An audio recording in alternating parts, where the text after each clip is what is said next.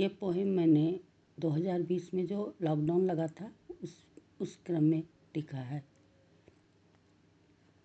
मत हो निराश और हताश ऐ बंदे, इस वर्तमान आए वैश्विक आपदाओं से, भटकाने भड़काने बहकाने वालों से। हमको बस अडिग रहना है, मुकाबला करना है, हौसला रखना है। हम जीतेंगे और जीतना है और जीतेंगे भी। डाउन लॉक में बंद हैं भले हम घरों में, लेकिन हम साथ हैं मन से। बस यह सोचना है हरदम, सर पर हाथ है एक परवरदिगार का, दूसरे ईश्वर स्वरूप मुखिया जी का।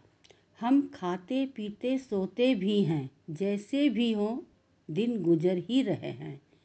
कभी क्या हम ये सोचते भी हैं, हमारी चिंता सोच का दायरा जो सीमित है अपनी ही परिवारों तक।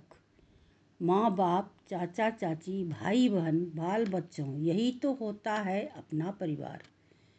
पर वो जो मुखिया हैं हमारे, 130 करोड़ जनता उनकी परिवार हैं, जिनके खाने पीने सोने का तो पता नहीं, लेकिन कैसे उबारें इन आपदाओं से जनता को, दिन रात बस यही उपाय सोचते हैं।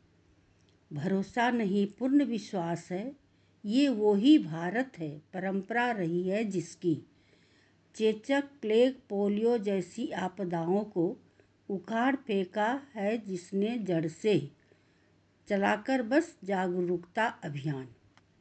विज्ञान, वैज्ञानिक और चिकित्सा पद्धति सारे एक साथ जुट गए हैं, टूट पड़े हैं आशा ढूंढने आशा की एक नई किरण को। बस हमें थोड़ा सब्र, संयम और धैर्य रखना है। चमत्कारी उपाय मिलेगी अचानक और चलेगी जिंदगी फिर से उसी पटरी पर। बेंगलोर, दिनांक 4 जून 2020। ये मैंने उस समय लिखा था। उम्मीद है आप लोगों को पसंद आएगी।